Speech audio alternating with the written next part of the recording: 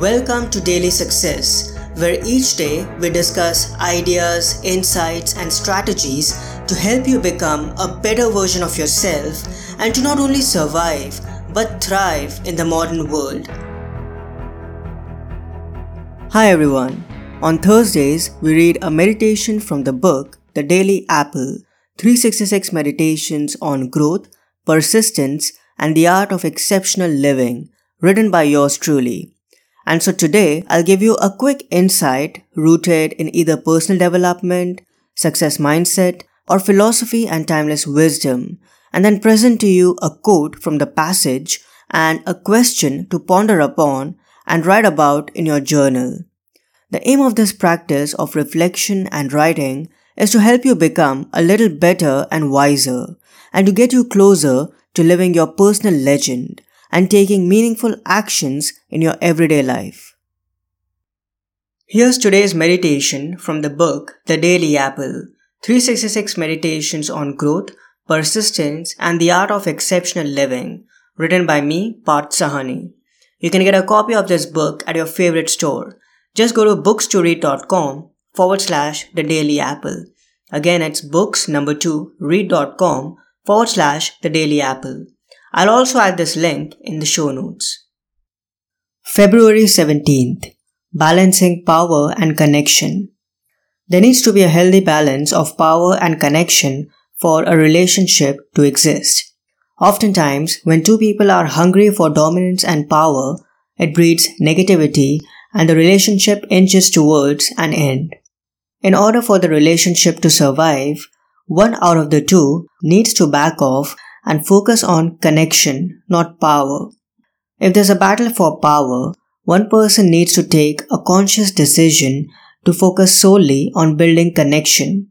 Let the other person dominate and then channel that itch and hunger for power into something else, a job, a business, or an initiative.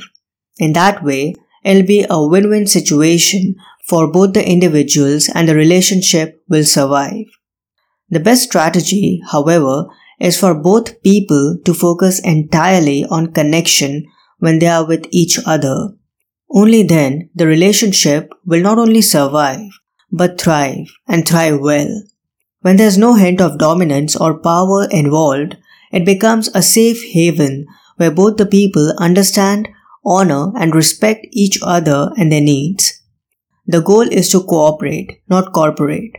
It's okay to seek power in our work and other endeavors, but when it comes to relationships, all we need to do is connect with the other person. It's not about getting better at power dynamics and trying to control the other person. The more we do that, the more our relationship will suffer. There's no need to keep scores and evaluate or judge the other person. A true relationship is all about acceptance and building a meaningful connection with someone you care about. So the quote of the day is, the best strategy is for both people to focus entirely on connection when they are with each other. Only then the relationship will not only survive, but thrive and thrive well.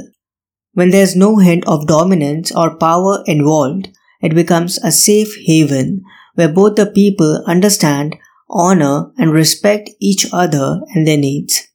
This quote is by me, Parth Sahani, and here's something for you to reflect and ponder upon today. Do my closest relationships reflect a healthy balance between power and connection?